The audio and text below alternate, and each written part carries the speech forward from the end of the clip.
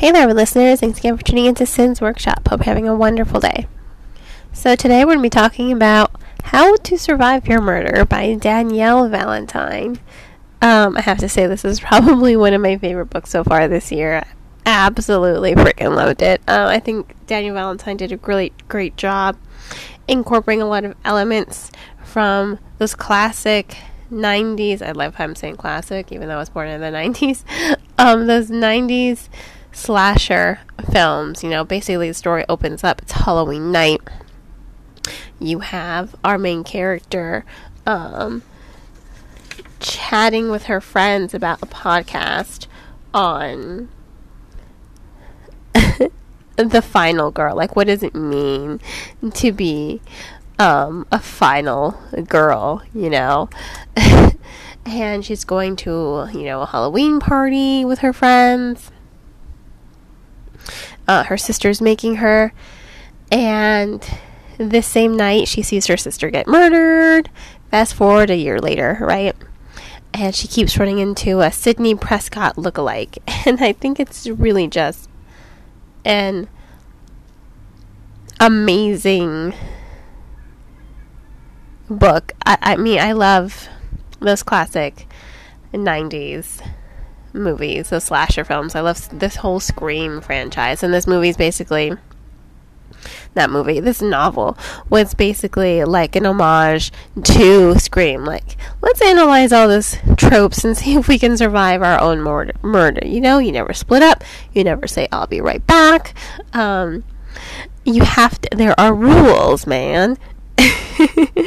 And I think it's great. I think it's really playing on that playful aspect of those tropes in order to give this story a really strong foundation, especially because the story does have a time travel element. It is similar to Happy Death Day, but in Happy Death Day, she keeps reliving her death until she finally solves it repeatedly. Again, freaking love that movie.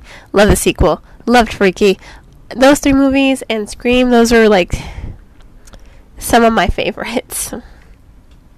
But I think Valentine really did incorporate what makes those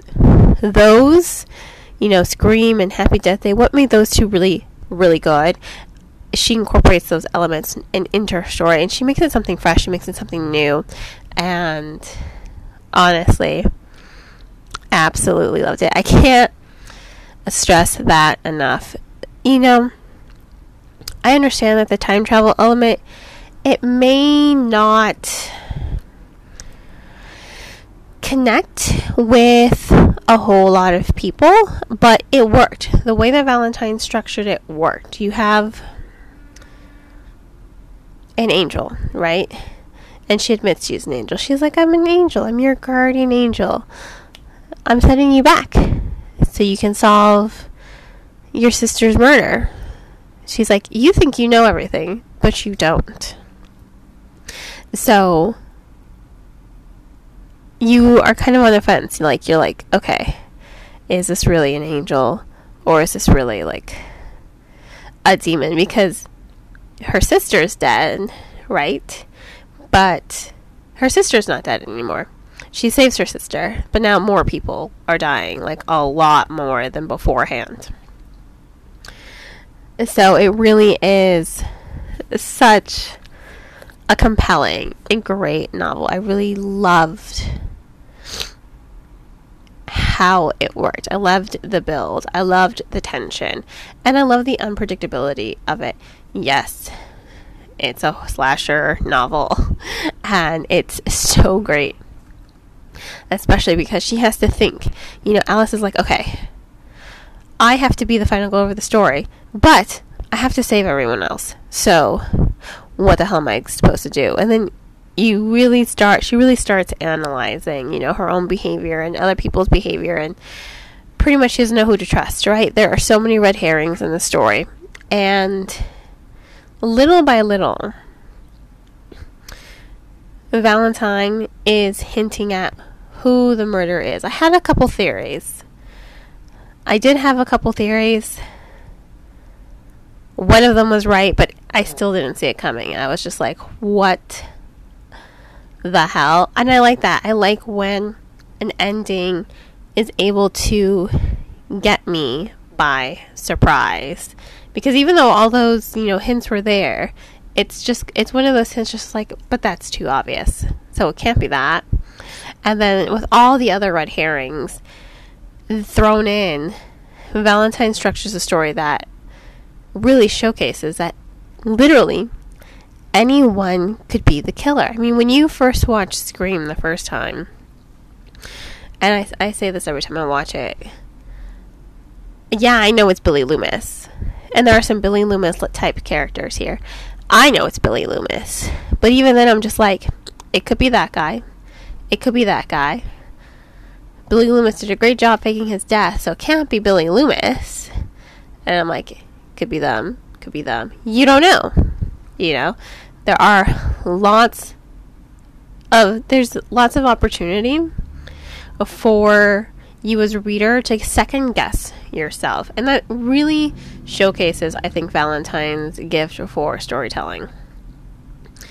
And I don't know if many of you know this. This is Danielle Vega, or she used to go by Danielle Vega, author of Survive the Night, The Haunted, The Merciless. Freaking loved Survive the Night. That book is one of those that kind of kept me up at night, especially because I read it at night and I'm like, why did I read this? She has a really good knack of keeping the story incredibly engaging. That pacing, again, it's top notch. It's non-stop. It just keeps going and going and going. And it keeps rising and rising and rising along with that tension. And that's what I think works really well for this story, especially because it's a slasher. You don't want it to be predictable. You don't want it to be obvious, because then that kind of takes out kind of the joy. I mean, on one hand, you're just like, yes, I knew it, and you like that feeling of, yes, I knew it, but you don't want it to be so obvious right from the get-go. And for me, I didn't think it was obvious. There were still too many suspects by the time I got to the end. I had narrowed it down to 2, and I'm like, no, actually, I had narrowed it down to 3 by the time I got to the end, and even then, I couldn't pin it down. I'm like, it's one of these 3 people. It has to be one of these 3 people. So I was a third of the way right. But you don't want the story to be predictable. You want that surprise that's at the end of the story. You like that surprise. I know I did. Personally, I really did enjoy that surprise by the end. Especially that the ending was jaw-dropping, and I need a sequel, and I need a sequel right now.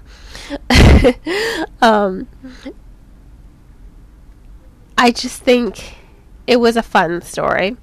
It was fun. It was energetic. It was entertaining. I absolutely 100% loved it. I cannot stress that enough. It really was just a fabulous series. It really was. I loved it. So, with that in mind, I am going to give this book a 5 out of 5 stars. If you love those 90s slasher films, if you love Scream, if you love Happy Death Day, you're going to love this book, hands down, just like I did. The fact that Alice, our main character, has the Halloween theme song as her ringtone, you hear it. Like, in your head, you hear it, and I think that's great. You can connect to the story. You can get lost in the story. You are invested in what the hell is happening. Who is the murderer? You want to solve it. This isn't, oh, you know who it is. It's a mystery. And it's a horror. And it is a slasher film. And it is great for all those things. So, I'm going to go ahead and give this book 5 out of 5 stars. Freaking amazing. Freaking loved it. Comes out August 30th, 2022. So, please pre-order it. read it any way you can. It was amazing. So, again, 5 out of 5 stars. Hope you all continue to support me by liking this podcast, sharing it with all your book-loving friends, and subscribing to it. I hope you all have a great rest of your day, and as always, happy reading.